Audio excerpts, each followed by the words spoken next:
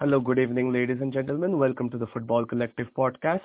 We have got broadcaster Mr. Peter Drury with us today. And hello, Peter. How are you? Sarthak, I'm very well, thank you. Thank you for having me on.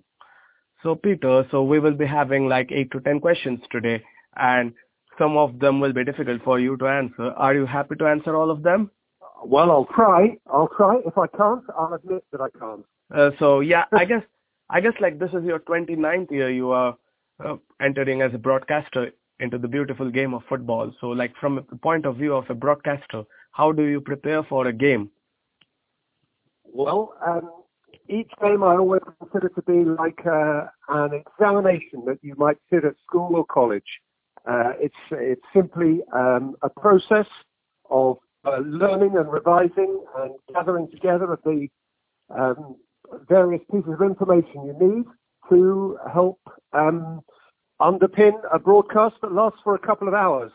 The 2 hours that sort of span the football match are the end of a process which can take a day or 2 days or 3 days, depending on what sort of a match it is. But it's a process of homework and learning. So, like, how does a Manchester United versus Liverpool game differ from, you say, Bournemouth versus Sheffield United? Well, the processes are very much the same. I guess what you're driving at is that there is a greater familiarity of the players and the narrative if you're doing two very well-known teams like Manchester United and Liverpool. But the truth is that the bottom line is you must know who the players are. So I guess if you're doing Manchester United against Liverpool, certainly if it's midway through the season, you are probably going to be very confident about knowing all of the players. If it's Bournemouth against Sheffield United, by the middle of the season, you should be fairly confident about most of the players there as well. But you might have to consider doing extra homework on identification, that sort of thing. But every match, regardless of whether it's the biggest clubs in the land or the smallest, has its own narrative. And it's the job of the commentator to make sure that he or she understands that narrative and all of the facts and figures that go with it. So whether it is Manchester United, Liverpool or Bournemouth, Sheffield United, there's a story that attaches itself to that game, and that story has many aspects and has many statistics attached to it and personal stories. And it's my business to make sure I understand all of those. So, like, you have been in this business for over 3 decades now, almost 3 decades now, and you have done a lot of commentary in the early days over radio, I guess, before moving on to television. So what is the difference of modern day football from that of the old days, like you can say the early days of the Premier League when it was like 1992 or 93? Well, that's an interesting question which I haven't really thought much about because it sort of evolves over time, and when you're part of it, you almost don't notice it changing. And truth be told, I'm not sure it has changed still. The game must be a bit faster. What it is much more closely scrutinised, of course. So television in particular has moved on hugely, and the number of cameras at every match mean that every single little incident is noticed. And in terms of its coverage, of course, what has happened in the last 15 or 20 years is the arrival of social media, which gives everybody a platform to express their opinion. 15 or 20 years ago, the only opinions you heard were those perhaps broadcast on the television by the pundits or the radio and written in the newspapers. Now the whole world is awash with individual opinion, and that means that those at the very heart of the game are subjected to a degree of scrutiny, which I guess when things are going well is lovely, but when they're not, can be fairly brutal.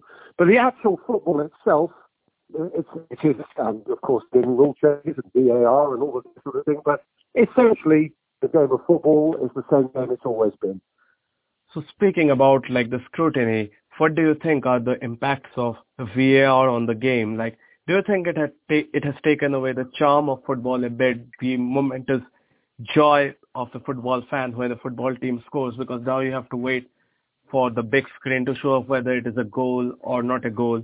And how does it affect you as a broadcaster? Because somebody scored a stupendous goal and you have already did your commentary on it and VAR brings it back for offside. Yes. Well, it can be frustrating. I think we as commentators are gradually coming to terms with the fact that we can become very excited about a goal and have to retract our excitement.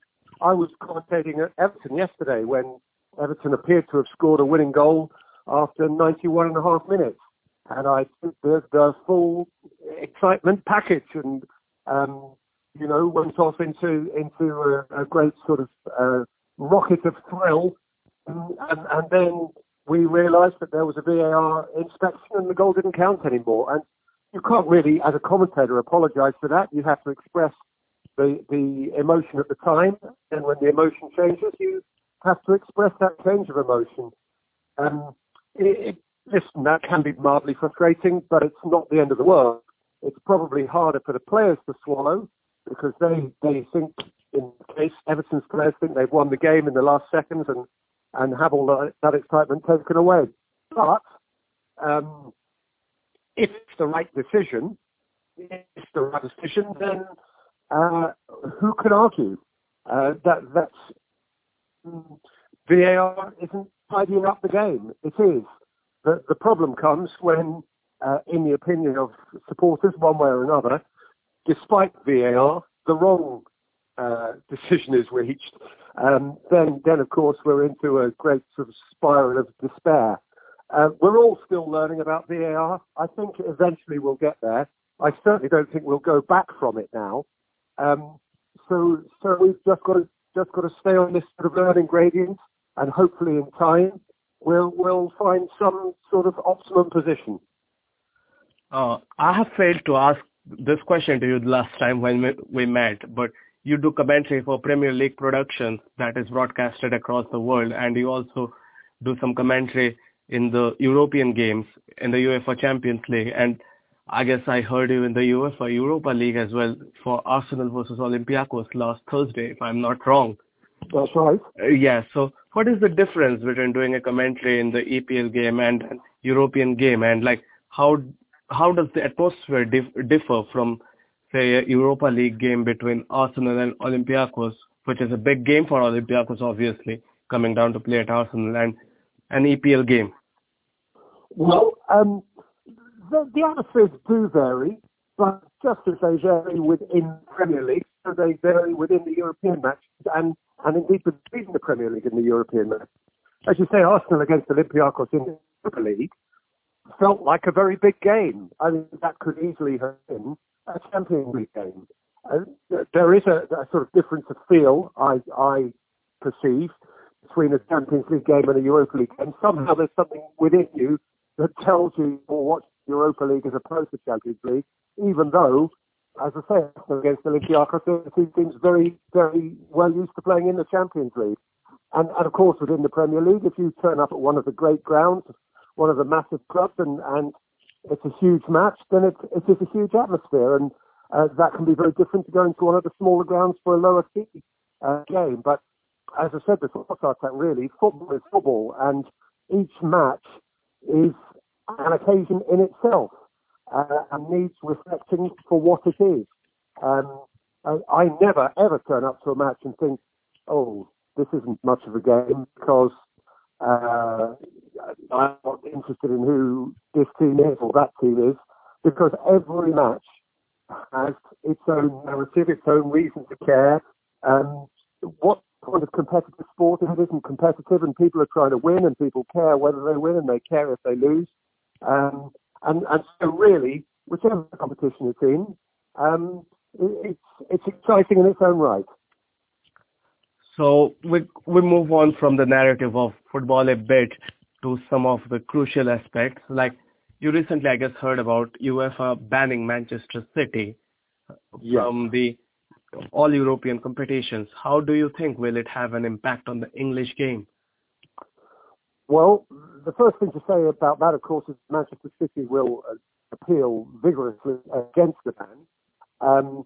But if you want to presume that Manchester City's ban will carry on, I think its impact on the English game probably won't be that huge, because Manchester City's investors and backers will probably only redouble their determination and enthusiasm to continue excelling.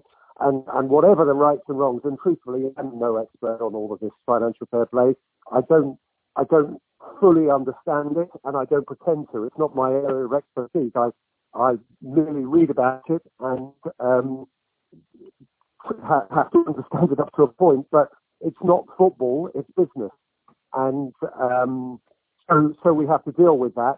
The truth is, whether they've done it rightly or wrongly, Manchester City have produced some beautiful football teams over the last decade or so, and I would imagine that they would continue to produce beautiful football teams carrying forward, albeit that those teams might not play in the European competitions for a couple of years. The knock-on might be that top players choose not to come to Manchester City for a couple of years because they can't be in the Champions League, and that might be considered a potential weakening factor. But I'm sure they'll remain a very, very competitive club.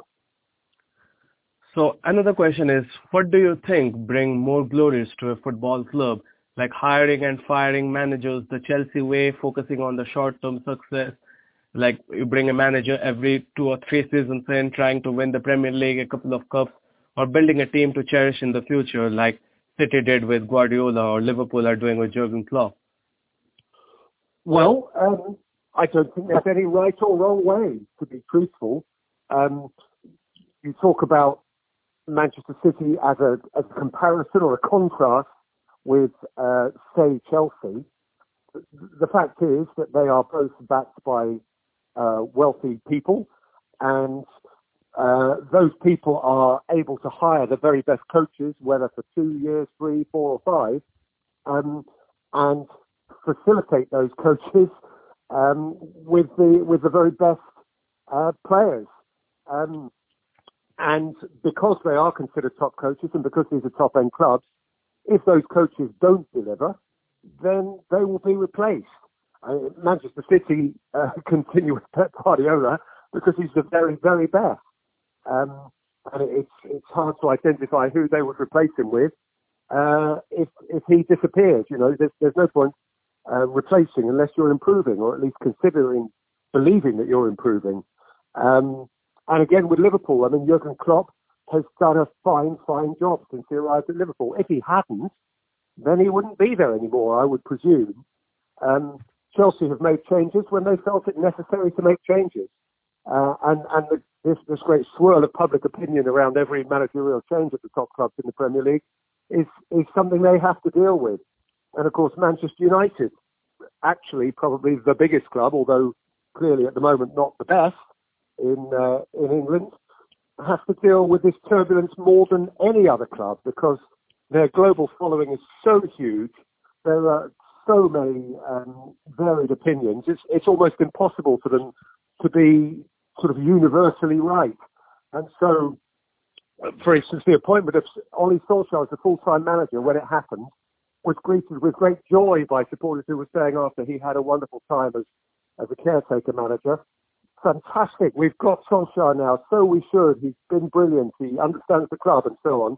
And then 2 or 3 months on, they've lost a lot of games and people are saying, oh, we appointed Solskjaer too soon. This was a terrible error. You know, what were they thinking? And in many cases, these are the same supporters who were applauding when they did appoint him. And so it's very easy from the outside to be judgmental or opinionated about how clubs hire and fire their coaches. Within, there are so many factors for them to consider. It must be, in the moment of hiring or the moment of firing, very, very difficult. So I guess you have seen Liverpool losing to Watford 3-0 2 days ago. Yes. So as a football fan, not speaking from a broadcaster point of view, as a football fan, how did it feel to see like a top team finally losing so that other teams get a bit of respite to celebrate on their failure probably? Well, I must say, I think it's great for the Premier League. I was excited by the Liverpool narrative. I was excited by the potential of them going through a season unbeaten. I really admire their coach. They've played some fantastic football this season. And they have such a rich history. that they've built a sort of snowball of nostalgia around them, and Liverpool Football Club, when they are crowned champions, as they certainly will be before too long, will be just an extraordinary bundle of joy, and I think that's absolutely great. Having said that, I think it's just fantastic for the Premier League that its second bottom club from the relegation zone can come up with a performance as formidable as Watford did to beat the champions in waiting. And what that does is underline again the strength of the league. And that is why, and you asked me to speak as a spectator, as a supporter, that is why supporters love to turn up at the ground, because there is this uncertainty, there is this jeopardy.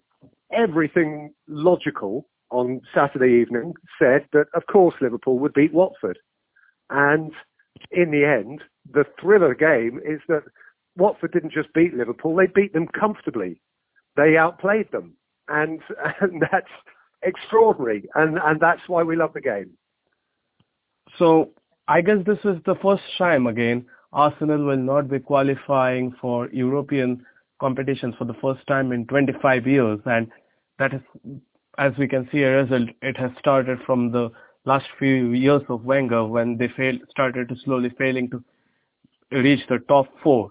So what do you think should be Chelsea's threshold for Frank Lampard next season, should he stay on as a manager, to avoid turning another London Giants into Arsenal? Well, first of all, Sarthak, you say that Arsenal aren't going to be in the European competition next season, but I don't think you can be sure. That's a very competitive area of the Premier League. Arsenal might very well compete in European competition next year. If they have a strong last 10 games of the season, there's every chance they'll finish in the top 5, 6, 7. And if Manchester City's ban goes ahead and the right person wins the FA Cup, even 8th place could get into Europe next year. So I wouldn't write off Arsenal just yet. They could also win the FA Cup. Well, coming from a Chelsea fan point of view, I would ideally think in my head that Arsenal won't qualify, because that would give me some sadistic pleasure. Yes. Well, I understand that. I understand if you're talking about it from a competitive or partisan point of view. I understand why you might want to feel that way. But I would say to you, Arsenal are certainly still in with a better than fighting chance. There are 10 games left for everybody. Actually 11 for Arsenal. That's 33 more points to play for. Nothing except probably the title itself. Nothing is really decided yet. And that's why I wouldn't want to draw any conclusions about Chelsea either. And as for a threshold for Chelsea, I think theirs has been a unique circumstance this season under Frank Lampard, a new fresh manager with a new young team. They, of course, had the transfer embargo to deal with to start with.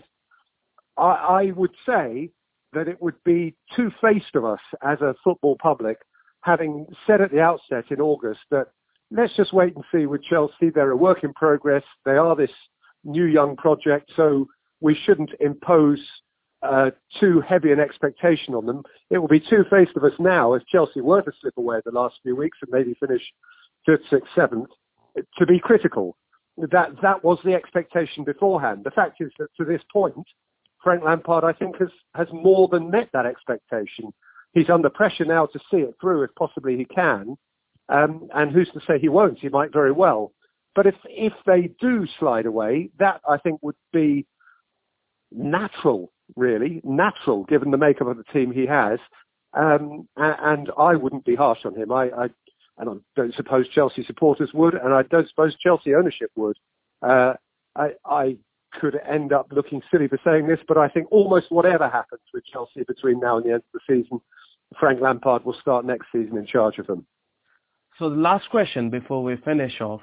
So barring the big 6 clubs of the English Premier League and Leicester City and Sheffield United, because they are currently sitting in top 6, who has been the player of the season for you so far? Oof. My player of the season, I think, would be Virgil van Dijk. So it doesn't often go to a defender. No, we are speaking about players outside Big Six clubs. Outside Big Six clubs and Leicester and Sheffield United. We are excluding. And what about Wolves? Why are you not including Wolves in that? Because they are still in the fight. We are excluding Sheffield United because they are just a new promoted club and they are within the top 6 fighting for it. Okay. So, but yeah, we are. Okay, fine. Yeah. Okay, well, in that case, listen, outside of the clubs that you've excluded, Wolves have been the outstanding team. Yeah. So, gosh, they've got so many to go with Jimenez and Jota and Moutinho and Neves. It's very, very, very hard to call. But it's a tough one. Jimenez as a centre forward, brilliant. Ings for Southampton, absolutely outstanding. Maybe he would have a call because that was a club that was going backwards fast and has salvaged itself brilliantly. So Danny Ings for Southampton would be on my short list. Dominic Calvert-Lewin for Everton, who's had a remarkable sequence of games over the last couple of months. So he would be at the top of everybody's thinking. But I think what I would want to do is sit down with a Wolves fan and say, ask him or her to tell me who their player of the season is. And whoever Wolves' player of the season is, I would make the player of the season under your rules. Thanks for speaking to us, Peter. It was amazing to have you on the podcast as usual. And Sarthak, a real pleasure to speak with you. Thank you very much. And we hope you have a great finish to the season and beyond, because I guess you will be doing commentary in Euros as well. I'm hoping so. The world is an uncertain place at the moment, as we know, in terms of travel and movements and so on. So let's hope that the health of the world is good enough for us all to go and do these things in the summer. Thank you. Have a nice day. Thank you, Sarthak. You too.